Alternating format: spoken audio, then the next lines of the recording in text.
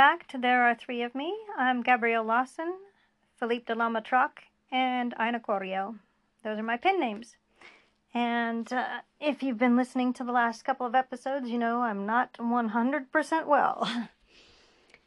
But I think today I feel the best I have since I woke up at home. So, you know, I didn't feel bad on Monday or Tuesday. I actually felt pretty good. It was just that I was bloated and gassy, and I was like, well, when that all works out, I'll be fine. But Wednesday, I was discharged Tuesday, so Wednesday was my first waking up at home, and then Wednesday did not go well. And yesterday seemed to go well until early evening, and then I dealt with a few hours of nausea, so that was not fun. Today, I had more of a hint of nausea. It was strange because it was half psychological, so my stomach did not feel overly nauseous like the day before. The day before was very definitely nausea. But I was like laying on, kind of lounging on my bed going, am I nauseous? Am I nauseous? But the other side was, I do feel like I could throw up. I can imagine myself throwing up. So that was less, I call it semi-psychological nausea. But I did take one of the pills that I was prescribed by my doctor for nausea. And it kind of went away. And that had happened after I had lunch, and my lunch consisted of chicken broth, pretty bland, and applesauce. But after a few hours, I ate my dinner quite late, but I had a microwavable chicken rice, so chicken flavored rice, and a little bit of Gatorade, and that was fine. But then I had, strangely enough, a green freezer pop. These are the multicolored pops you get that go, in plastic sleeves. They're liquid. You put them in the freezer, they freeze up, and then you take one out, and you cut the top off, and you eat the pop out of it and drink the liquid. And I love the green ones. As I was eating my green freezer pop, my stomach started just feeling fine. I don't know if it was the green freezer pop or the, having the rice for dinner that it made it feel, decide to be happy, but my stomach is presently happy. A happy stomach is a quiet stomach. It's something you don't feel, and I can just barely feel my stomach right now. So I'm feeling pretty good right now. So that is a good sign. Yay! Hopefully tomorrow I have an even better day and I can leave this virus behind. That would be great. We have been reading Faith, Part 3, Peace. And we are ready for Chapter 13. This is an 8-chapter story, as where the other two were only 5 chapters. That's how we are on 13 when it's the 3rd chapter of this story, because each one carries on the chapters of the previous. So the first story had chapters 1 through 5. The second had 6 through 10. And so now we have 11 through 18 for peace. And it didn't go well in the first 2 episodes. The runabout, or the shuttle that Riker's team was on to go to find Fenner, was taken over by a Section 31 agent, and they also kidnapped Bashir off the shuttle that he went on and dropped him on that shuttle into that mission. And it was all set up for them to be captured by the Dominion, because that's likely where Fenner is. So She said they had the same mission, finding Finner. So, yeah, Section 31 isn't doing the dirty work this time. They're letting Riker's team. And Riker even asked, why us? And he said, well, because he wouldn't go with us. So Bashir wouldn't voluntarily go with Section 31, so they didn't give him a choice. They put him on the shuttle because he'd more likely go with Riker and all them, even though he didn't want to. And even Riker noticed that Bashir was suicidal, which was not helpful at the time. It's not that he was insensitive. I don't feel that he was. But, they're about to be captured by the Dominion, and he's got one crew member that is suicidal. And he's got to worry about Bashir's mind because they need him. He's the one most likely to be able to get Fenner at this time that they're aware of. But he's also got to worry about it, so he's got to worry about his mental state, but he's also got to worry about the rest of the crew. And, at least thinking you still have that mission might give you a reason to get up every day, I suppose. Because right now it doesn't look good at all. All right, well, let's get back into it and find out what's going to happen, find out what commandos our little team is going to be having, and where is Dr. Fenner? All right, we're ready for Chapter 13. Star Trek Deep Space Nine, Faith, Part 3, Peace, by Gabrielle Lawson. Chapter 13. The runabout had not disappeared at all. All the evidence pointed to a much simpler solution, and yet one still unexplainable. It had cloaked. No K-layer subspace concealment, no phase shifting, nothing out of the ordinary, just cloaked. Only Starfleet runabouts were not equipped with cloaking devices. That opened a new page to the mystery, and Kira found she preferred focusing on the mystery of the runabout to dwelling on Captain Sisko's confession. She wasn't quite sure what to do with that. She could tell herself that she might have done the same thing, especially during the occupation. She could also say that the Romulans deserved it. They had been letting the Dominion use their space to attack Federation and Klingon ships.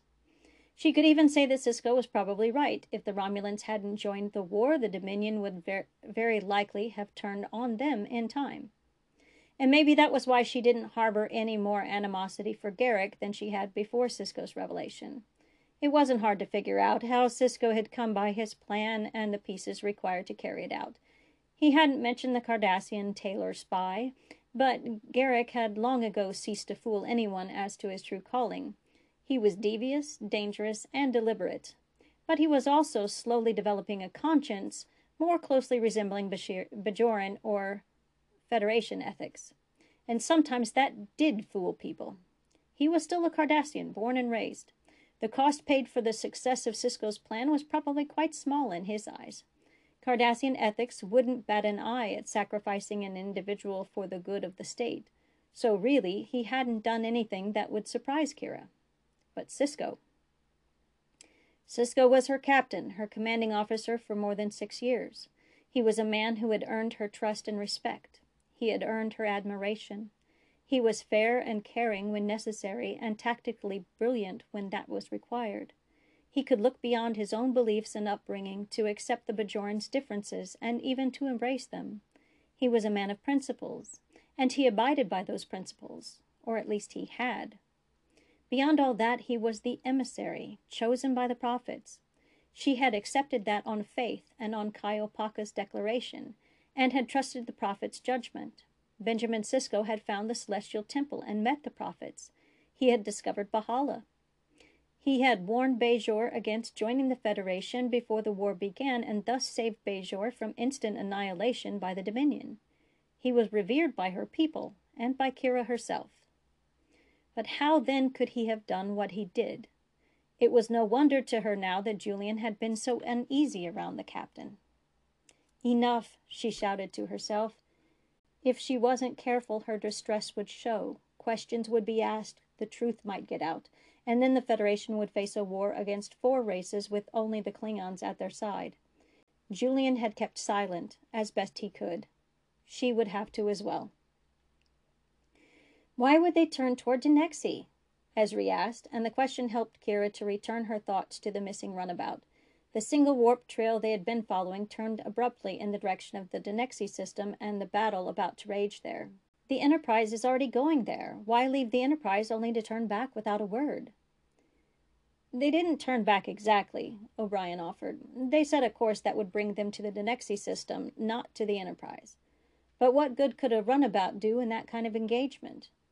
There was hardly enough firepower aboard to tickle a Cardassian Galler-class warship. I think it was all simpler than that, the captain said, startling them all. He hadn't joined in the conversation up to this point, and Kira had figured he was stewing in his own guilt. He was still sitting in the command chair with his elbows propped up and fingers steepled together in front of his face. He wasn't stewing, she realized. He was thinking.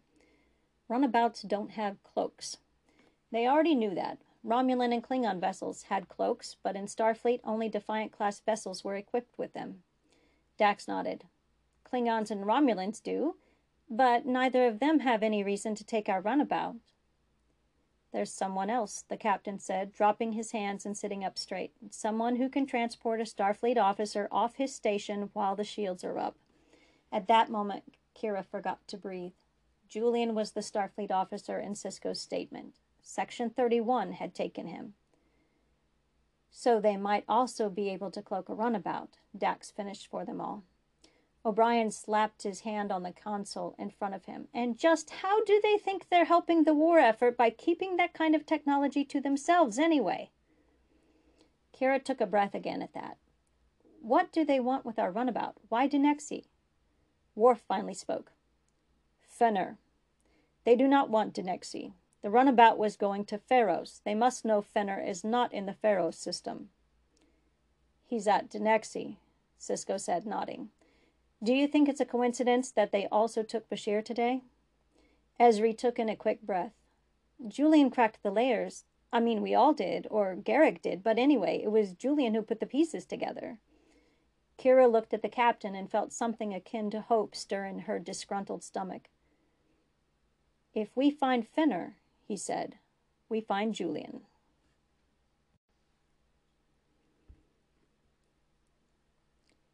The light came as quickly as it had left the night before. Sunrise and sunset were short-lived on this moon or planet, wherever they were. Riker blinked and began the process of sitting up. His joints were stiff from sleeping on the hard ground, but he stretched and the kinks began to work themselves out. The others started to stir as well, stifling yawns. Once they remembered where they were, they lost the sleepy look. Today was their first full day as prisoners of the Dominion. Just in time to punctuate that thought, Riker heard shouts and sirens begin to blare. He looked to Bashir and found him sitting in the same position as he'd left him, hunched into the corner. But he began to move with the sirens. Riker was surprised then when the doctor was standing before any of the rest of them. Riker stood to meet him. Did you sleep at all? He asked. I wasn't sleepy, Bashir replied. Riker regarded him for a few more moments. He looked tired, very tired, as if he hadn't been sleeping for quite a while. His skin was taut, and the area under his eyes was dark. His eyes themselves seemed almost lifeless. But he replied quickly, unlike last night, when he'd appeared to be in a daze. Flashbacks, Riker decided. He was probably having flashbacks. But despite the physical signs of exhaustion, Bashir appeared to be alert and coherent. The door, nearly concealed from all view when closed, began to ascend to the ceiling, and a Jem'Hadar ducked under it to get inside. Out, he ordered, brandishing his weapon. Riker nodded, an almost imperceptible movement, but his men caught it and began to move toward the door. Bashir stepped forward too, and Riker let him pass. The Jem'Hadar followed him back out the door. Riker squinted against the brightness of morning in this place. He could hardly make out the next building in the glare. He could, however, make out the silhouette of the Vorta, Deus, the camp's commander. There were also 4 other Jem'Hadar. One of them wore a Klingon knife in a sheath on his boot. I hope you had a good night's sleep, Deus offered, his voice dripping in insincerity. I'm sure you're all very eager to find out your new assignments. You will report to the following commandos, and there you will learn your tasks. Mr. Simmons, you will be working in the plant. Riker stiffened at that, as did Simmons. They'd heard what Jordan had said about the plant. One of the Jem'Hadar stepped forward and shoved his weapon into Simmons' back. "Move." To his credit, Simmons made no reply or complaint. He looked back at Riker once and then began to walk in the direction the Jem'Hadar was prodding him. Deos was unperturbed. "Borman, maintenance." Another Jem'Hadar stepped forward, but Borman had already gotten the hint. He started moving before the Jem'Hadar had to butt him with his weapon. "Garulos," Deos went on. "Construction."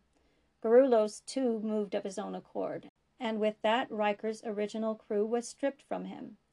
He hoped he'd see them again by nightfall. He hoped Simmons could still talk by then. Deos turned to Bashir next, and Riker held his breath. "You, my dear doctor, may tend the wounded." Bashir nearly fell over. "What?" he blurted. Riker was just as surprised. He'd expected Bashir to get hauled away and beaten or thrown into solitary confinement. "And tend the dead," Deos added. "You can start with that Romulan filth we hung yesterday. Burn the body, destroy the ash." No more words came from Bashir, and Riker remembered a word from his history classes when they'd dealt with the Holocaust. Sonderkommando. Riker watched the Jem'Hadar with the knife lead the doctor away and wondered if he'd see any of his team again.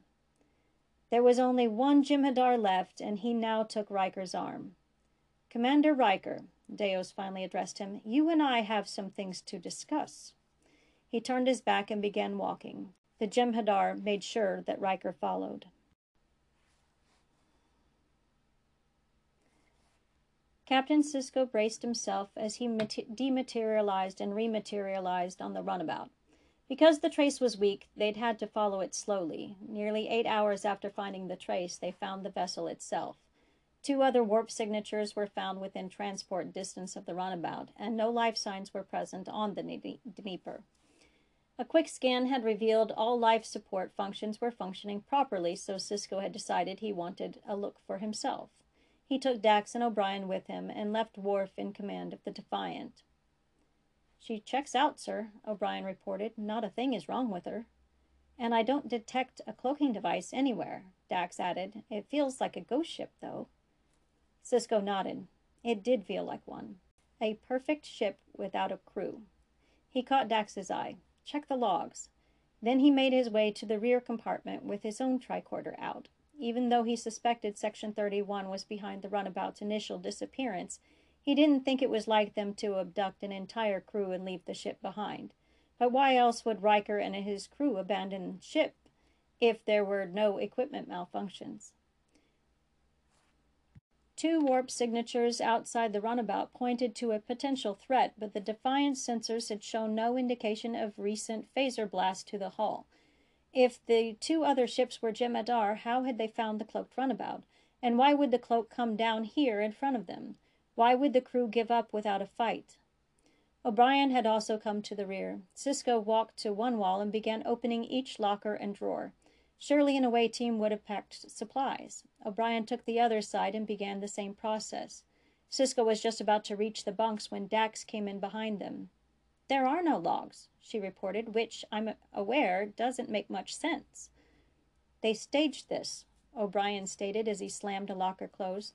"They cloaked this runabout, and then, when it was all over, they took the cloak and cleaned up the scene. There's not a stitch of evidence that shows anybody was ever on this runabout to begin with." Sisko had a locker open, and he left it that way when he turned to them. "They left more than a stitch, Chief." They walked over to stand behind him, and Dax gasped. 3 pieces of clothing lay carefully folded in the bottom of the locker. O'Brien picked up the top piece and unfolded it to reveal the jacket Julian had been wearing as he boarded the shuttle that morning. Sisko picked up the rest, a shirt and a pair of pants. Things just got a bit more interesting. Crewman Formenos did not comment when she was assigned to the plant. She wondered, of course, what the plant was and what was done there, but she had hope that she might see someone from her crew now that she was out of the barracks. She had not seen any of them since she was separated out. She had not seen anyone. The barracks she had slept in were empty. She was taken south, past many rows of barracks, but still she saw no one except her escorts. 3 Jem'Hadar walked beside and behind her. The bright sun reflected off the ground nearly blinded her, and the heat was intense. Still she said nothing, preferring not to show any weakness to the Jem'Hadar. After perhaps half an hour they reached the bottom of a high hill. Only as they ascended above the heights of the barracks did Formenos get her first glimpse of other prisoners. Far off to the west she saw what could have been a construction crew. To the east, striped uniforms moved through the barracks like ants in a farm. She was pushed from behind when she looked too long. She forced her eyes forward again. The top of the hill housed a long, white complex of buildings. Formenos was herded toward the closest one of them. She was pushed again as she stepped through the door. Her eyes were not able to keep up with the sudden change from the bright of outdoors to the interior darkness. She had stopped because she couldn't see, but, with the Jem'Hadar's encouragement, she moved on, trying not to hesitate in her steps. After a few seconds, her eyes began to adjust, and she could see she was in a room with about 40 other people. The Jem'Hadar placed her in line and then left, closing the door behind them. Formenos squinted at the crowd, trying to see if she recognized any of the faces. Someone clapped twice, and the people began to move, lining up on two sides of the room, all except one, but he was pulled into line by the others. Simmons. He saw her too, but when his gaze met hers, she became confused. The front of his shirt and chin were red with blood, but he didn't appear to be bleeding anymore. He held a shaky hand up to his mouth, and his eyes told her of sorrow and fear. 4 people stepped into the room. 2 were Jem'Hadar, 1 was a Vorta, and the other was human. The human, wearing a long white coat and neatly pressed trousers, stopped at the far end of the line and waited, flanked by the 2 Jem'Hadar. Formenos recognized him too. Fenner. The Vorta moved down the other row. Each prisoner in turn opened his or her mouth. He reached Simmons, and his neighbor had to open Simmons' mouth for him, as Simmons seemed to be in too much shock to move for himself. The inspector nodded and passed to the next in line. He reached the end of the line quickly and was soon in front of Formenos. Following along, she opened her mouth. The inspector stopped and checked a chart in his hand. "Ah, the other new one," he said, smiling softly. Formenos shut her mouth and looked to Simmons. He was shaking his head. She didn't dare speak, so she tried to send the question with her eyes. "What?" Simmons opened his mouth again and made a scissors sign with his fingers. Formenos felt queasy. The blood. They had cut out his tongue. "It needs to be processed," the Vorta called. Formenos was too scared to worry over the insult of being called an it. She wondered if they would even anesthetize her first. Simmons looked to be in shock, not pain. Maybe it wouldn't hurt. The Jem'Hadar moved from around Fenner, but he rushed to keep up with them. He pushed one of them out of the way until he was standing beside the Vorta. "Eline Formenos?" he asked. Formenos wondered how he knew her name. She nodded. "Do you know who this is?" Fenner asked the Vorta, who rolled his eyes in a completely disinterested manner. "Dr. Eline Formenos is one of the most renowned subspace theorists in the Federation." Formenos found the whole thing rather surreal. Her tongue was about to be cut out. She had been called an it by a Vorta, and now their target had her confused with some scientist who had the same name. She got the feeling, though, that she didn't want to contradict him. Maybe being a scientist would mean she would get to keep her tongue. "What it is matters little," the Vorta said. "Don't you see?" Fenner argued. "She could be essential to discovering the layer. Her work on subspace eddies has become the standard." Layers. Formenos remembered the mission and the reason Riker had surrendered. They still needed to stop the K-layer experiments. She decided being a scientist was perhaps worth losing her tongue. What was a tongue when compared to losing the war? "Layer?" she asked, trying to sound interested. "Eddies have been proven countless times. Are you suggesting there are layers within subspace?" She paused for a moment as if thinking. "I suppose it's possible." Fenner sighed, and then he smiled. "It's more than possible. The layers exist. We've proven it. But we haven't perfected the manner in which we can reach a specific layer. Your help would be invaluable." The Vorta seemed to be ignoring this whole exchange. He checked his chart again, but then widened his eyes at what he found. "Her qualifications are impressive," he muttered. She noticed the pronoun, but she couldn't just give in so quickly. She was a Federation scientist now, not a traitor. But too much resistance wouldn't get her where she needed to be, in Fenner's lab. "Who is we?" she asked. Fenner looked as if he were going to speak, but the Vorta beat him to it. "The Dominion, of course." "I am a prisoner of war," Firminos said, "not a traitor to my people. I cannot help you." "You will do as you are told," the Vorta stated. He tilted his head, and the Jem'Hadar on his left stepped up. He grabbed her head and forced her jaw open. "Wait!" Fenner called. "We need her mind, not her hands. I can't work with her effectively if she's forced to pass notes. We need to confer, and to confer we need to talk. She will help us when she realizes what we are doing." He looked at her again, pleading with her with his eyes. "No scientist can resist this kind of breakthrough, and she'll want an end to the war as much as I do. You've spared my tongue, spare hers. We need her." The Vorta studied her hard for a moment. Then he waved one hand, dismissing the Jem'Hadar. "You have 1 day. If she will not help us willingly, she'll work as the others do." Fenner sighed again in relief. He took her arm. "Please," he said, "come with me. Let me show you. Think of the science and put politics behind you." She regarded him warily, but followed. The Vorta let her go, and the Jem'Hadar didn't move. The other prisoners watched her as she passed, but there was only one that mattered to her right now. She found Simmons looking back at her, relief clearly on his face, but also confusion. She offered him a quick wink and then disappeared through the door at the other end of the room. Fenner led her to a turbolift and didn't speak again until the doors had closed. "You had me worried," he said, keeping his tone low. "I wasn't sure you'd play along." So he hadn't confused her name. "I didn't exactly want to lose my tongue," she said, opting for a neutral reason. She did not know how far she could trust him yet. "I'm not a scientist. I'm a pilot." "I know," he answered quickly. "I hacked the system and changed your records. You don't want to be a pilot here, crewman Firminos." His voice took on a very sad quality. "Not here. Keep playing reluctant, but by the end of the day you have to be with me. You'll see it's the only way."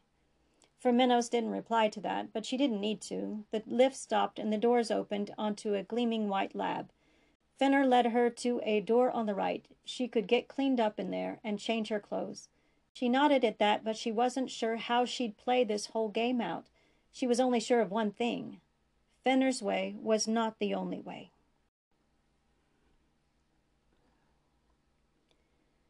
The Jem'Hadar were watching.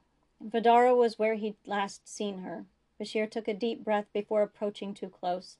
The morning was turning out to be quite warm, and Vidara had not kept well overnight. She looked wilted upon the hook, her head hanging close to her chest. Her hands had fallen as well, and he touched one gently when he reached her. It was the only kindness he could give her with the Jem'Hadar right there. "Take it down," one of them ordered. "This place is needed." "For the lottery," Bashir thought, and he squeezed her hand.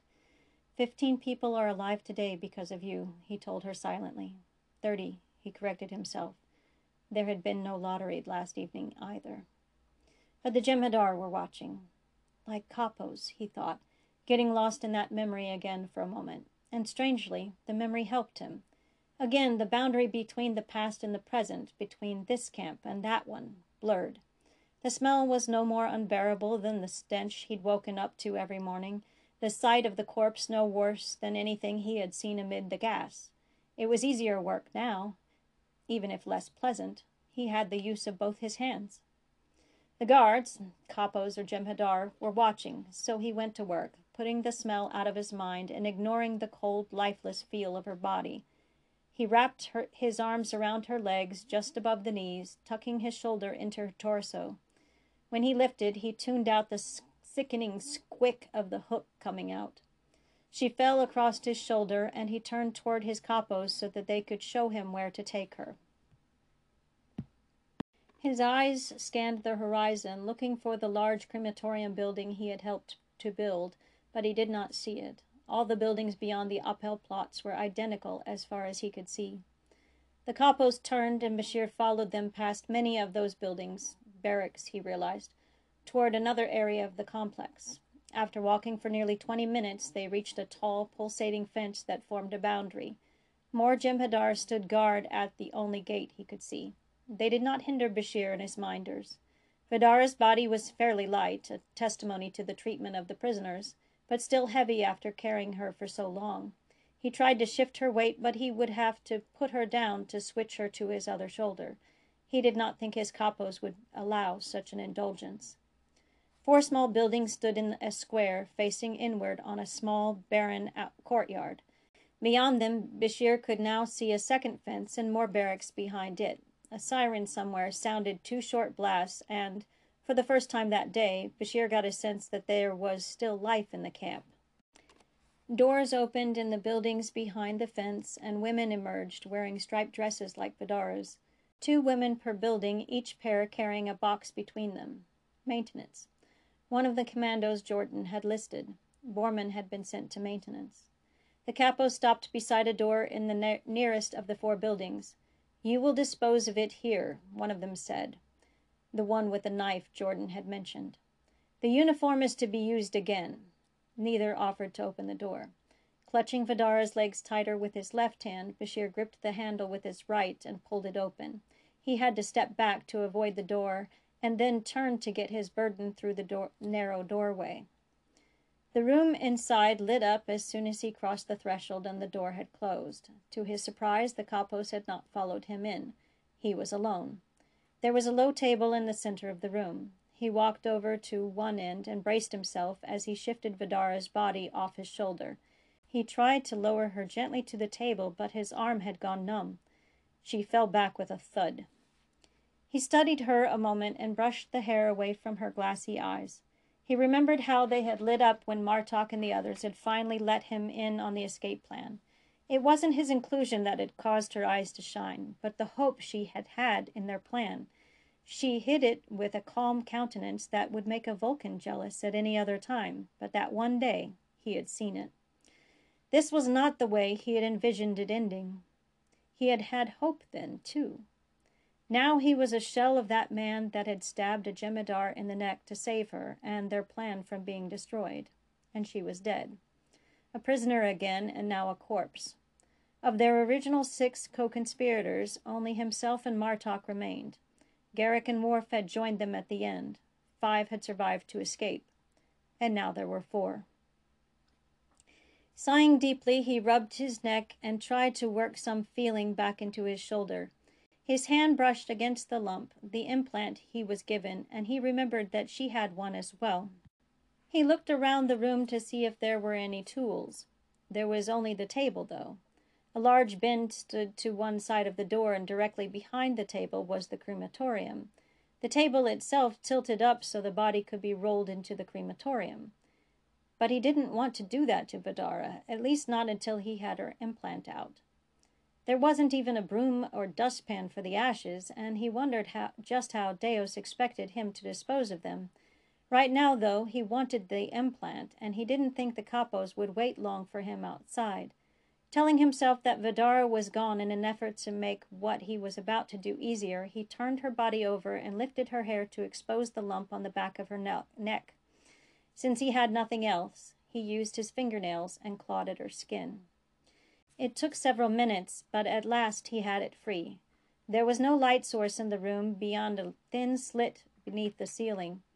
So he held it up and squinted into the ray of sunlight that filtered in. He could feel his own lightly throbbing at the back of his neck with his pulse, but this one was still and silent, as dead as Vidara. It must have transmitted her vitals as well as her location. But could it listen in to her conversations? She had said it did not, and given her time in the camp, it was certainly possible that she was right. Wouldn't Deus have used something he'd overheard against her or the other prisoners? But it was also equally possible that the device was a bug, and that by not acting on any overheard information, Deus was keeping the secret in the hopes of learning more. But Jordan had come to their barracks last night. There was obviously some freedom of movement found underneath the rules imposed by the Dominion. If the Dominion was aware, they would have cracked down, even if in subtle ways. Still, he wanted to know for sure. Fenner had already been mentioned around him. Deus may already know the objective of their mission. And just when did he start thinking of it as his mission anyway? Bashir wondered. He hadn't wanted any of this. He shook his head. What he did or didn't want did not change his circumstances in the least. He tried to break open the implant with his fingers, but it was small and slippery. In the end, he wiped it off on a relatively clean corner of Vidara's striped dress and placed it between his teeth. He bit down hard enough to crack the outer casing and then spat to remove anything that might have been left behind on his teeth. Holding the now open implant up to the light, he ran every image of every transponder and transmitter he'd ever seen through his head. The tiny circuits here told him it was little more than a homing beacon. The device in the back of his neck would simply tell them where he was and if he were still alive. No more and no less. Vidara hadn't worried about it, so neither would he. He hurried now to strip her of her dress. The capo had said it would be reused. Vidara deserved more than this undignified cremation, but he had seen death on a much larger scale in Auschwitz. The dead were beyond pain and beyond dignity. Bracing his shoulders under the table, he lifted one side and she rolled into the waiting crematorium. The table fit neatly into the opening on the wall, sealing the chamber. A simple latch near the top held it in place, and a lever on one side started the fire. With a loud whooshing sound, the crematorium chamber lit up so hot. Bashir could feel the heat even when he stepped back to the door. 30 seconds later, the roar of the fire died down to a whisper, and, with a hiss of cool air, the latch lifted and the table fell back into place. Vidara, inside the chamber, was reduced to ash, and with her body now not obscuring the view, he could see a lever just inside the chamber. He hesitated to touch it, but found it cool enough. He lifted it, and the bottom of the chamber split, dropping her ashes into a pit below. Where they went from there, he couldn't tell. It was too dark to see. He hoped that counted as disposal. He didn't want to give Deus any easy excuses to punish him. As if on cue, the door behind him opened. "You will have to be quicker, human," one of the Jem'Hadar said, "if you want to keep up." "And if you don't want to keep up," the other said, smiling, "you will be punished." He was the one with the knife. There was a certain gleam in his eye. He seemed to enjoy the thought of punishing people. Bashir considered the knife and wondered which Klingon he'd killed to get it. Der Schlachter, he thought. He remembered Max calling one of the Blockeltestas that once. Butcher. But he just nodded slightly and dropped his eyes to the floor. 30 a day. The crematorium chamber itself was at least efficient. 30 seconds per body would not be difficult. But carrying them this distance from the Appel plots would be exhausting, not to mention extremely unpleasant and unsanitary. "Welcome to the Sonderkommando," he told himself as he stepped out the door and into the bright sunlight and dust. The Vorta, Deus, was standing in front of him, looking down on him with a smug expression. "It's not every day we capture a Starfleet commander," he said, smiling a bit, "and especially not first officers of flagships. Tell me, what were you doing so far from the Enterprise in a practically defenseless ship?" Riker knew that he really only had to give name, rank, and serial number, but those answers had already resulted in several bruised ribs and his present kneeling posture. 3 hours now, he estimated. 3 hours in the bright sunlight of wherever they were. He was already sunburned, and, while getting off his feet had at first been welcome after 2 hours of standing, his knees were starting to ache. The heat and bright light didn't seem to bother Deus or the 3 Jem'Hadar who had been guarding him this whole time. Besides, the Vorta already knew more than Riker's name, rank, and serial number, and Riker wanted to know how much that was. "Shore leave," he said, eyeing the Jem'Hadar on either side of him. "Humans need a break now and then, even during war." Deus's eyebrows dropped to show his skepticism. "Shore leave? At the Denexi lines? Not likely." He looked up at the nearest Jem'Hadar, who promptly backhanded Riker across the face. The slap stung, and Riker's legs were so weakened that they couldn't hold him upright against the force of it. He spun until he fell on his side and smacked into the hard, dry ground with enough force to kick up a layer of dust that left him choking. The other Jem'Hadar grabbed him by the collar and pulled him to his knees. When Riker's eyes had watered enough that he could open them, he found Deus waiting patiently. "Would you like to try again?" the Vorta asked. Riker was still coughing up the dust, so he couldn't answer right away. Deus waited. Finally, Riker had his breath. His voice was rough when he spoke. "Only if you want me to make something up." That at least got Deos to quirk a brow. The second Jem'Hadar hit him that time, and Riker fell onto his other side and sucked up even more dust in his attempts to breathe. The tug on his collar cut off what little air he could manage. When it released him, he braced himself forward on his hands and spat out the dust at Deos's feet. The Vorta stepped back, but otherwise didn't seem to mind. "I doubt you could," he said. "You don't seem to have much of an imagination." Riker tried to remember what he'd wanted to learn from this conversation, but at present he decided he only learned that his captor had at least a small sense of humor. When he got his breathing back under control, he gathered his dignity and pushed himself back up on his knees. "I don't need an imagination," he told the Vorta. "Neither do you. You have the runabout." Deus froze there just a moment, but Riker noticed and counted it a small victory. With his composure once more firmly in place, Deus committed his first mistake. "We do not have the runabout," he admitted. "It was useless. Your navigational logs had been wiped, and keeping the vessel on hand would have presented a security breach." Riker coughed again, trying to rid himself of the last bits of dust in his lungs. But he also used it to give himself time to process Deus's words. They didn't keep the runabout. Bashir's report on his escape from internment camp 371 told how Garrick had contacted the runabout that had been left in orbit.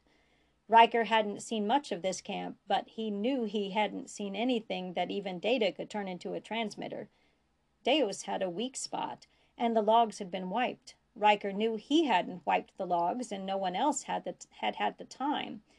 This only confirmed his theory that Section 31 had set them up to be captured, though he still couldn't figure how they had time to do it either.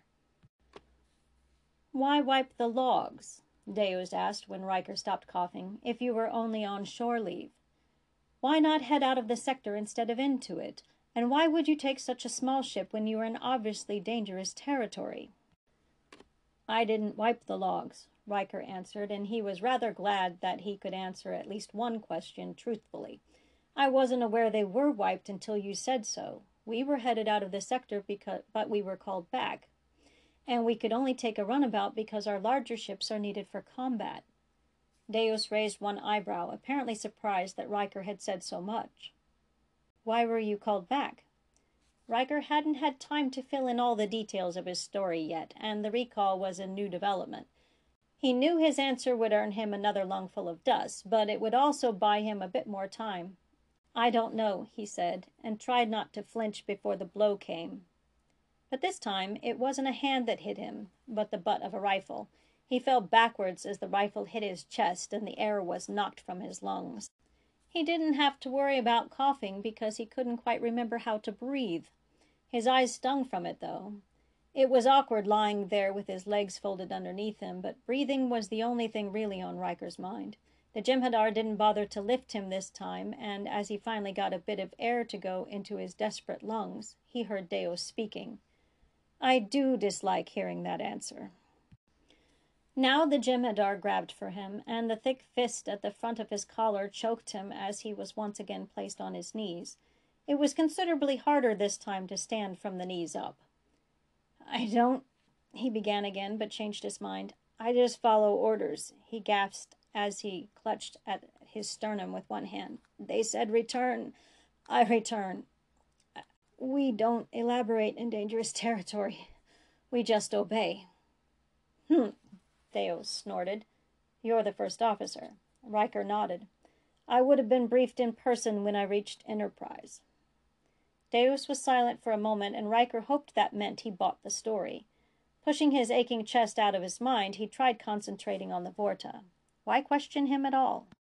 When Starfleet personnel were replaced by changelings, the replacement contained all their knowledge and memories. Somehow that information was extracted from the original. Why did the Vorta not use that technique to gather intelligence from prisoners? "If I were to believe you," Deus finally said, "how would you explain the presence of Dr. Bashir on your vessel? He is not assigned to the Enterprise. He is not a member of your crew." Yeah, Riker thought, that does throw a monkey in the wrench. Wrench in the monkey? It must be the heat. Or the rifle. Bashir, he had to think about Bashir. He had been assigned to the Enterprise. Maybe there was something there. He was temporarily assigned to the Enterprise, he said, hoping that giving Deos that much would buy him more time to come up with a better answer. Yes, Deus confirmed, but he was transferred back to Deep Space Nine very recently. I'll ask again, why was he on your runabout? Riker took a deep breath. Shore leave, he offered, and then held up his hands to try and block the strike he was sure he was going to get. You may have noticed, he quickly added, that he isn't doing so well. He's shell-shocked. Counselor Dax thought shore leave might do him some good, so we brought him along. Shell-shocked? Deos asked, clearly skeptical of that diagnosis. Riker made a point of eyeing the Jem'Hadar again, knowing the Dominion's genetically engineered soldiers would never suffer from post-traumatic stress. Post-traumatic stress disorder happens to soldiers in battle, too many times facing a life-or-death situation. They need to get away from the danger. Deus intoned, mulling that over. He does seem a bit out of sorts. He was never this distant before. Perhaps the 6 months he was reported missing and dead have something to do with his present condition. Tell me, what did actually happen there? It just didn't make sense. Deus knew so much about who was assigned where and when. Why didn't he know more? Why didn't he extract the information as in an unstoppable manner? Riker was relieved that he didn't, but it still didn't make sense. The Dominion could take an abductee's knowledge and personality. Why bother questioning and risking being deceived? And what was he supposed to say about Bashir? He couldn't exactly tell Deus that Section 31 had marooned the doctor. Flat-out lying was his only option. He couldn't remember. We found him on Dayon 3. Maybe we should be asking you what happened. He knew he deserved the backhand after that one, so once more he was coughing up dust. But Deus's silence confirmed that the Dominion had been the ones to render Dayon 3 uninhabitable. He didn't ask how Bashir could be on the planet when it couldn't support life, and Riker didn't bother to offer the fact that Bashir was found in the planet rather than on it. The layers of rock between him and the surface filtered most of the contaminants in the water and air so that Bashir could survive. Deus might possibly see Bashir's survival there while the rest of the world died around him as the event leading to his post-traumatic stress disorder and thus need for shore leave. Riker also worried that Deus might then use this information against Bashir in some way, but it couldn't be helped. He had to explain Bashir somehow, and he'd done the best he could to deflect Deus from the doctor. In Bashir's present state, Riker didn't know if he could be called upon to hold out if he were questioned, so it was better to cast doubts in Deus's mind about Bashir's usefulness at this stage. His role as example would mean that Deus wouldn't kill him. If you are lying, Deus said, I will find out. And then, to Riker's surprise, he turned and walked away. But that still left the 3 Jem'Hadar who took it upon themselves to pummel him further and then return him to his knees once more. Riker felt the salty wetness of blood in his mouth and decided it was better than dust. It was just easier that way. Look at the bright side, he told himself. But he had to make up the bright side, and he wasn't doing a good job of convincing himself.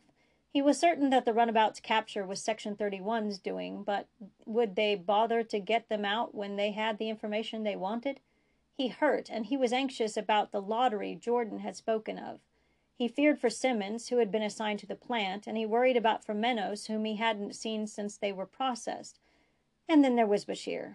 Bashir was losing his mind, and Riker didn't see any way to stop that process. Not in this place. Formenos spent the day with Fenner, and he spent the entire day trying to instill in her an enthusiasm for the science behind K-layer subspace concealment. And it worked. It would have been incredible if it wasn't for the Dominion. Her head swam in the diagrams and equations, even though she'd done well in quantum physics in flight school. She wished then that she had gone to the academy and studied more. She would have understood it better so that when she escaped or was liberated from the camp, she could take the technology with her, at least in theory. The plant had one central laboratory where Fenner and a few other scientists theorized, made models, and ran computer simulations. There was a much larger area where prisoners scavenged pieces of junk ships into test vehicles. She had seen Simmons there, pulling apart an intake manifold under the watchful eye of his own personal jem'hadar. 3 of the other buildings, Fenner had explained, held the junkyard with over 100 junk ships, while the largest building served as dilithium storage. 2 other buildings remained in the complex. One housed a cargo transporter. The other held the pilots and living quarters for the scientists. The transporter had taken the 2 of them to a starbase orbiting the planet. After they had materialized, the pilot was transported with one of the shoddy, cobbled-together vessels from the junkyards, and 7 jem'hadar. The jem'hadar all looked alike, but the pilot was someone she recognized. Carl Payne and she had graduated flight school together. He looked past her, though, and she realized he probably didn't recognize her since her hair had been shorn. "Prepare the vessel." A female Vorta clapped her hands, and 3 other prisoners moved forward to obey. They pushed the ship into place on a launch pad facing the airlock doors. The Vorta turned to the jem'hadar. "And the pilot." Carl was pushed to the side of the launch bay where an EV suit was hanging. All 7 jem'hadar went with him, and Formenos wondered why they guarded him so tightly. "The ship is equipped with little more than a transmitter and receiver," Fenner explained, facing away from the far wall where Carl was being forced into the suit. "Once it is launched, the planetside base will begin its shift into subspace. Then this space will emit a targeted signal. We've been able to reach the K-layer with our transmissions for weeks now. But the ship? This ship, when it reaches layer K, will receive the signal and respond. Once the base receives that response, the planetside base will initiate retrieval." Formenos didn't miss the hesitation. They'd not yet managed to reach the desired layer with the ship. She wondered why he had trouble saying it, but she had a guess.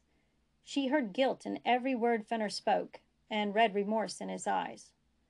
Carl was lifted into the cockpit. Only then did Fenner look his way, and when he did, Carl saluted him. Fenner's shoulders shook with his next intake of breath, but he held his emotions in check.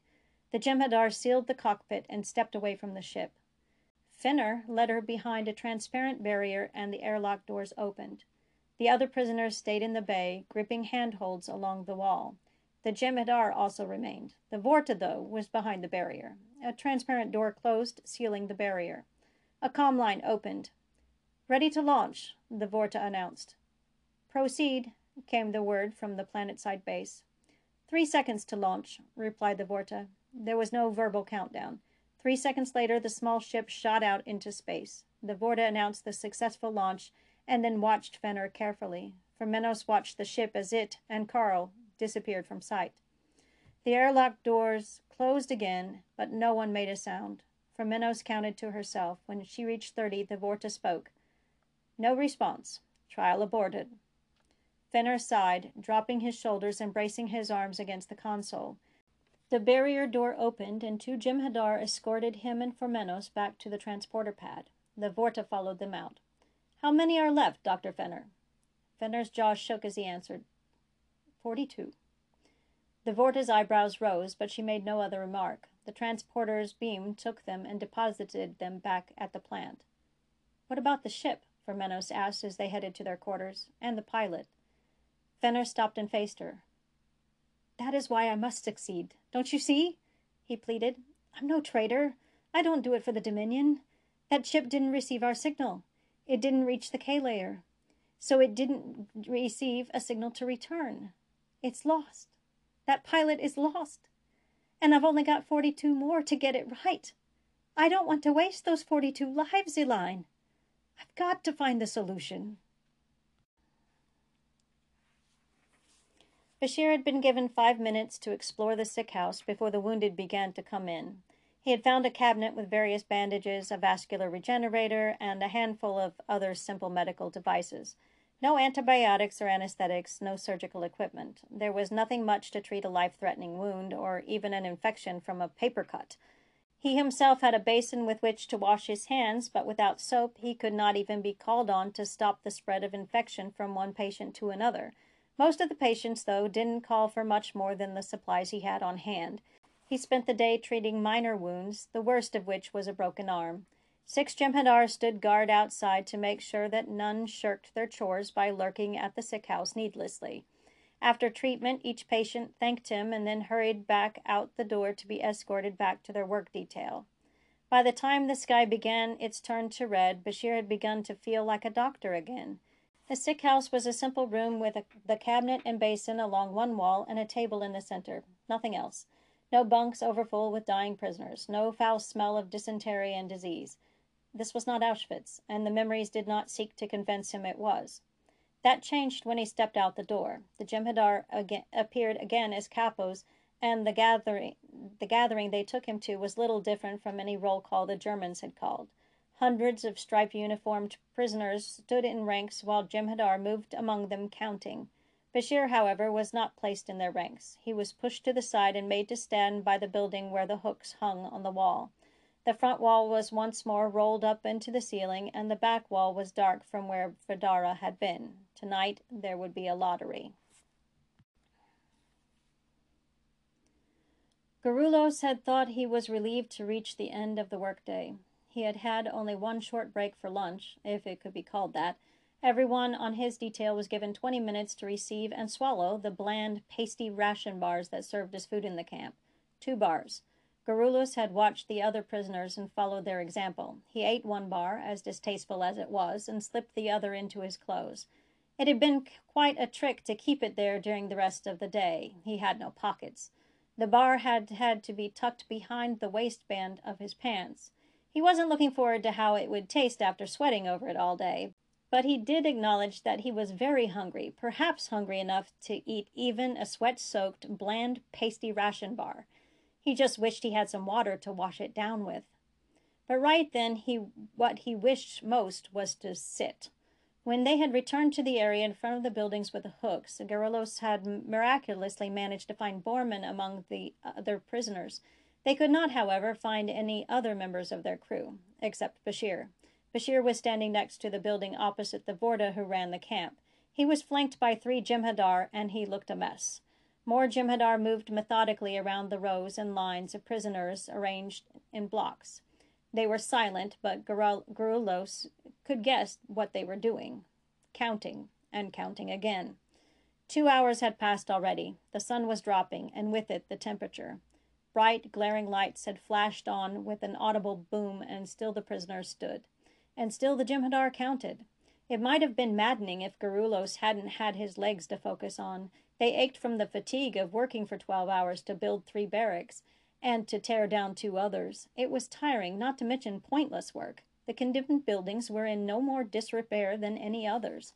At first, his legs had welcomed the respite of being still, but after a while, the weight of his body had caused them to ache again. His feet begged for relief, and his back protested as well. And still they stood, and still the Jem'Hadar counted. Garulos had heard the conversation the night before, how the human, Jordan, had compared this camp to one called Auschwitz. He wished he'd studied more Earth history now. He wondered if that camp was as ridiculous as this one. The work detail had made no sense, and now, if this scene was to be believed, Jem'Hadar couldn't count higher than 16. They had passed by him at least 6 times already. No one had moved or fallen from the lines, and so the 6th count would be no different than the first, and yet they came around again. Finally, when the sun was completely gone from the sky, the Jem'Hadar seemed satisfied. They conferred with each other, and then one moved forward to report to the Vorta. The latter nodded, apparently satisfied, and Garulos found himself growing anxious. He also remembered what Jordan had said of the lottery, and, of course, he'd seen one of those hooks in use. As much as he wanted to not be standing anymore, he didn't want to have to move from the spot where he stood. He didn't want anyone to. Another Vorta appeared from behind the building and handed a pad to the commanding Vorta. The other prisoners had called him Deus. Deus then began to call out numbers. 302, 946, 28. Garulos expected to hear a gasp of shock or a whimper of despair, but he heard nothing. 3 people, however, stepped out from the ranks and walked to the front, stopping in front of the 3 hooks inside the building. Deus called 3 more numbers, and the man beside Garulos took a deep breath and shuddered. Then he stepped forward. 2 women joined him, and they stood just to the side of the original 3. 6 Jem'Hadar moved forward as well. They moved to either side of the original three and, each taking an arm, they lifted their prisoner up and impaled them on the hooks. Garulo shook when they screamed and could not bring himself to look at their writhing forms. They did not die quickly. It seemed an eternity before anyone spoke or moved. It was Deos, and he called 3 more numbers and then said, "Take them down." Garulos chanced to look up, expecting to see the Jem'Hadar remove the dead prisoners from the hooks, but it was the second group of condemned who did so. The man who had been standing beside him had the victim on the left. He wrapped his arms around the prisoner's legs and lifted. Garulos was shocked to see the victim's arm grab hold of the man's shoulders. He was not dead. But still he was lifted from the hook and laid on the ground in front of the building. Then the Jem'Hadar took that man who had been standing beside Garulos and the 2 women who were called with him and lifted them onto the hooks while the next 3 watched silently. Garulos wanted to scream along with those on the hooks. He tried to find some reasoning for the Dominion to do this to its prisoners, but it didn't make any sense. Why not simply execute them? The Jem'Hadar had rifles. Why not shoot them? Why make them suffer? When the screams ceased, Deos said 3 more numbers and the process repeated. Before the gathering was dismissed, 15 had lost their lives and 15 more had been condemned.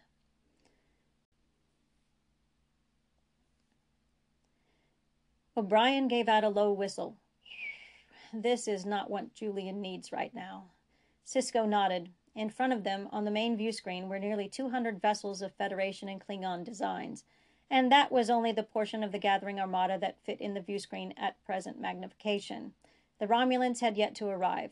The warp trails of the 2 vessels had led to Denexi and beyond, and, given the present state of affairs at Denexi, the Defiant could not simply continue on alone into enemy territory, cloak or not. The Denexi lines had exploded, and the Defiant was now just one of many ships about to engage in combat with the enemy. "It's not what any of us needs right now," Esri added. "Except it's what the war needs right now," Sisko countered. "If we can turn them back at Denexi today, we'll have gained a significant victory. The Dominion will have to retreat from this sector." "I hate war," O'Brien said. "So do I, Chief," Sisko replied. "So do I."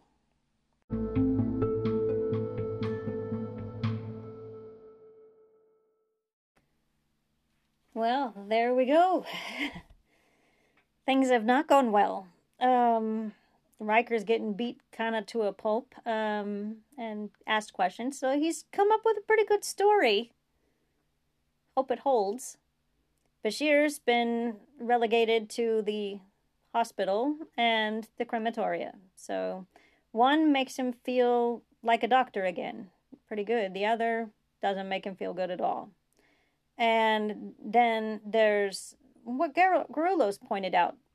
The work he has to do is ridiculous. They tore down 2 buildings that didn't need tearing down and built 3. So it's just work to make them work. There's no point to it. Which is, gotta be really annoying. And then the rations. Yeah, I'm not sure what I was thinking and where the water is because, with 3 days without water, people die. So apparently some water has to be somewhere. I'll have to see if I wrote any. Guess we'll find that out together. Yeah, I don't know. But maybe they get that before they go to bed or something. We don't mention the toilets either. They don't very rarely in Star Trek do they ever mention the toilets. Now, once in Enterprise, when Archer had left Malcolm in charge, he did go to the head, and he left Travis in charge while he did that. So there was one time they actually mentioned it. I can't remember any other time, but they're still humans. They're still humanoids in the future, and yeah, bodily needs still happen. But we don't write about it. Nobody wants to hear about somebody going to the bathroom, right? Nobody wants to read that. We just accept that it's done, and that's it. All right, so unfortunately for the Defiant, though they did, we're on the track of the runabout, Dnieper, they then found it. and found that the logs were wiped, and they couldn't explain what had happened until they opened a locker and found Bashir's folded clothes in a locker. Now remember, he changed in the main area where the consoles were, in the bridge. So his clothes were probably on the floor in the bridge, but somebody went through there and folded his clothes and stuck them in a locker. So that has to be section 31. Deus in the show was a smarmy, disinterested kind of guy. He was played by Ziggy Stardust, I believe. A tall, skinny Vorta with an attitude. And so I'm trying to read him kind of like that. I hope it comes across. Let's see. Garulos, we find out, is not human. He's not from Earth anyway. Formenos and Simmons were sent to the plant. We didn't see Simmons get his tongue cut out, but we did see Formenos realizing it and almost getting hers cut out. And then she was only saved by Fenner, who actually altered records to make her into a scientist to kind of save her. And I'm not exactly sure why he just decides on Formenos. Maybe it's because she's a pilot and he doesn't want to endanger another pilot if he can get out of it. So maybe that's why he chose her. Maybe he thought she was pretty. I'm not sure it's ever stated. But she sees it as an opportunity, not only to keep her tongue, but maybe find out what Fenner's doing and find a way to stop him. So she's actually become, we didn't even have her point of view in the previous chapters. She was just kind of there. She's become a little bit more important in this story now, because she is the one with Fenner and the one who can get the information they need to know. And he did kind of spill it. Fenner is not a traitor. He is in it for the science, but he's also haunted by the lives of these pilots who are disappearing, and we don't know what happens to them, but we know what happens to one of them. Chaldea Matingwa. We know what happened to her, and it's horrible. And so it haunts Fenner, and he doesn't want anyone else to disappear, so he wants to get it right so they don't disappear. Even though that means giving an advantage to the Dominion. He doesn't want to waste those lives. Formenos believes there has to be another way. But for now, she's going along with what Fenner said because it furthers the mission and saves her tongue. So she's going to play along. Deus, for now, has bought Riker's story, and he actually gave Riker a bit of information there. They could have kept the runabout, but they didn't. And they didn't because the previous escape, they left the runabout just hanging out there, and then Garrick was able to alter this thing in the wall and make it a transmitter to beam the rest of them up onto that runabout so they could escape. So there we go. He doesn't want that to happen again. And it was also stated in the previous chapter that he doesn't like being there, Deus. Means that he's kind of been punished for the escape that happened on his watch. And now he's the commandant of this hellhole, right? And maybe he then is taking it out on the prisoners because he can. All right. As I go through these and I read them out loud, I find all the issues, I hope. And I've already said my number one thing is that missing comma. I am going to be adding 1,000 commas by the end of this trilogy, I'll bet you. I haven't counted them, so it's kind of hard to say. But yeah. Comma, comma, comma, comma, comma, comma, comma, comma, comma. There's lots and lots of commas missing. So, watch your commas, folks. I'm a pretty good grammar nerd, and I still just have this comma missing just about everywhere with those compound sentences, but occasionally with a complex sentence, which is a clause and a sentence together. A clause is not a full sentence. So it's just a phrase. It doesn't have the subject, predicate, object, all that stuff. It's just a phrase, not a full sentence, comma, then the sentence, it might not or might not have a conjunction. All right, so we are ready for chapter 14 next time, and hopefully I feel as good tomorrow as I do right now, because that wasn't hard at all this time around. No way my body was saying, no, you need to breathe more, please. That wasn't happening. I'm hoping that by the end of the weekend, I will be right as rain. That would be great. We go shopping on Saturdays, and I do want to go with my husband out to the stores. I've gone briefly to a store before, but I felt kind of like, whew, this is a lot of walking. I'm hoping that, if I feel as good as I am right now, I won't have any problem with that. It's kind of amazing how just not being normal can throw you off so much. I don't feel terrible, and I probably feel, like right now, I probably feel 99% well, which is great. Before I thought 95. Definitely Sunday was horrible, and I wouldn't wish that on my worst enemy. It was awful. And I was miserable, and I was suffering until about 7 p.m., from 4 a.m. to 7 p.m., but I was asleep the last 2 hours or so, 2.5 hours, I think it was. It was like, Fitbit says it was 4:33 to 6:58. So that chunk of time that I was asleep, which was great because I hadn't slept the whole night. So I obviously don't feel as bad as that. And I'm very thankful that I'm on the other side of that. But I haven't had normal since it happened. Since Sunday, I haven't had normal. And I've had a lot of headaches, actually. I think I've got one now. Ugh, so many headaches. I had headaches on Monday and Tuesday in the hospital. I had a headache yesterday, or earlier today. It was earlier today. I kind of woke up with a headache, and now I've got one again.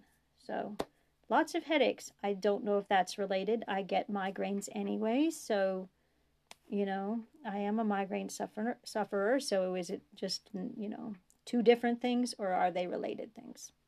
Hard to say. But even just still not being quite there still throws me off, and I hope that going forward, we're getting closer and closer to 100% normal. I'll take normal. I don't have to feel great. I just need to be normal.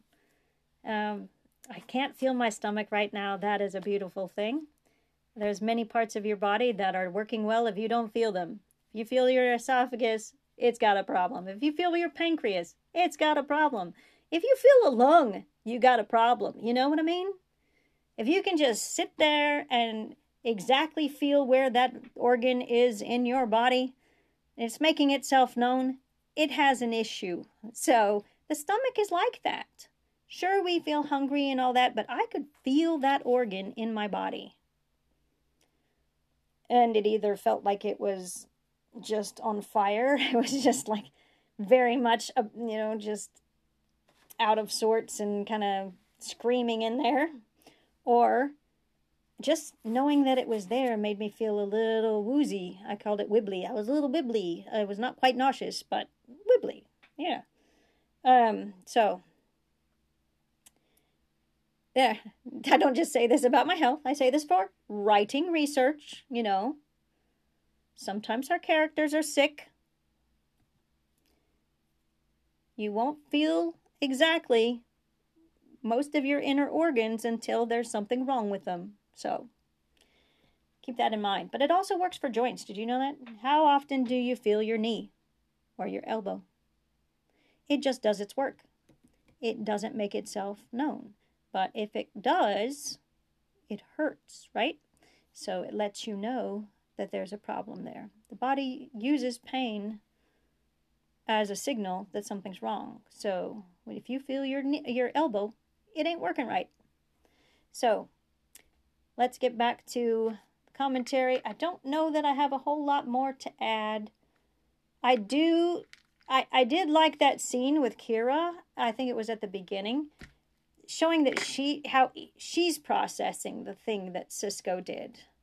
It's always good to show instead of tell, and that includes the introspection of your characters. Stay in one point of view per scene, though. So if we're in Kira's head in this scene, we stay in Kira's head. We can only conjecture other people, but she was concentrating on the mystery, saying that took her mind off of the thing that Cisco did, but then she started processing the thing that Cisco did, and would she have done the same thing? Does she see Garrick any differently? No, because he's this. And then Cisco, but he's the emissary and this. But Bashir was able to not tell, and to hold it, and she will too. So, yeah, that introspection is good to show. You don't want it to last too long. And you notice after a little bit, the scenes on the bridge come in, the conversation comes, and they realize that Section 31 probably took them, and that's probably where Bashir is too. And then when they find the runabout, they now have confirmation. The clothes Bashir had been wearing was on that runabout. So Bashir was on that runabout. All right. I can't really think of anything else.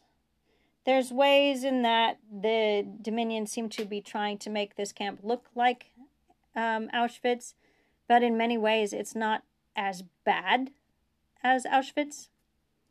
The commandos are not as backbreaking as Auschwitz.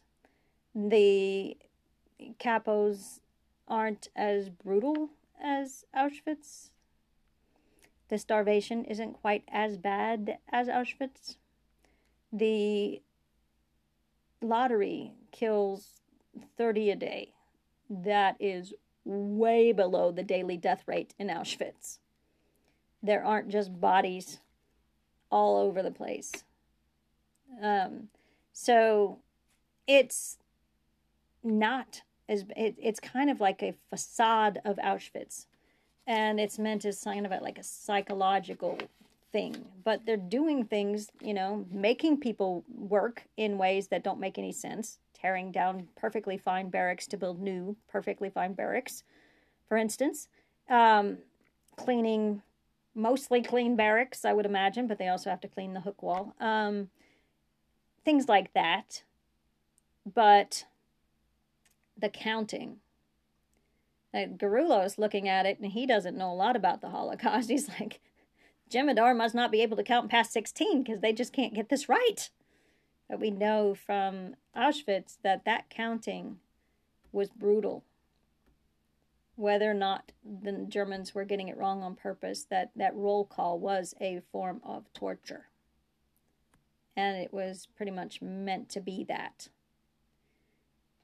And people would die in the roll call. They'd just keel over and die. Or they'd faint and then they'd be beaten. And it's just...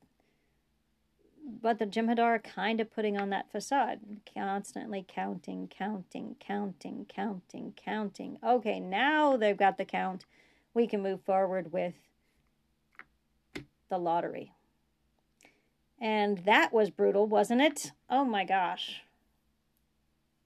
I wrote it back at, the turn of the century to, like 2003 or so. But reading it again at 2022, it kind of shocked me that,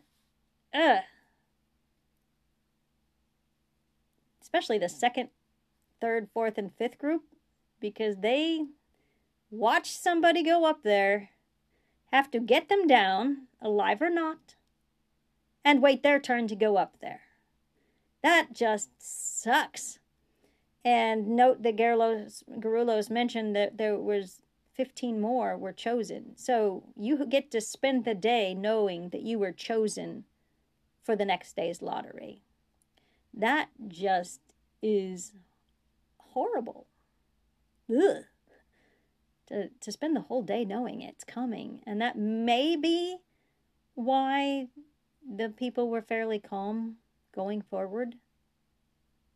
Kind of kept their cool, even though they knew that that was going to happen. It might be because they knew ahead of time and kind of prepared themselves such as it is during the day. It's a horrible thing to contemplate. So I'm definitely putting a trigger warning on this episode. All right, well, I'll leave it there. I did notice that somebody had listened to chapter 12, but no one had listened to chapter 11. It really makes more sense if you listen to the chapters in order. So you might be figuring out, what is this camp? What? How did Bashir get here? It's in chapter 12, or chapter 11, so it'll make a lot more sense if you listen to chapter 11 before 12, before 13. I see that sometimes in my podcast, that people skip a chapter, and I'm like, you skipped chapter 5? Really? You missed chapter 5? Chapter 6 would make a lot more sense if you got chapter 5, and you missed the climax. Huh? So, if you missed an episode, go back and read it. I did originally name chapter 11, chapter 12, even though I read chapter 11. But it is chapter 11. I have corrected it. I corrected it after I woke up in the morning, I think it was. And I realized I had it wrong. So, yeah. Go back and listen to chapter 11. It'll make more sense. All right. Well, you can email me at inhildy or at gmail.com or tweet at Hildy, at inhildy. And inhildy is INHEILDI. All right. See you tomorrow.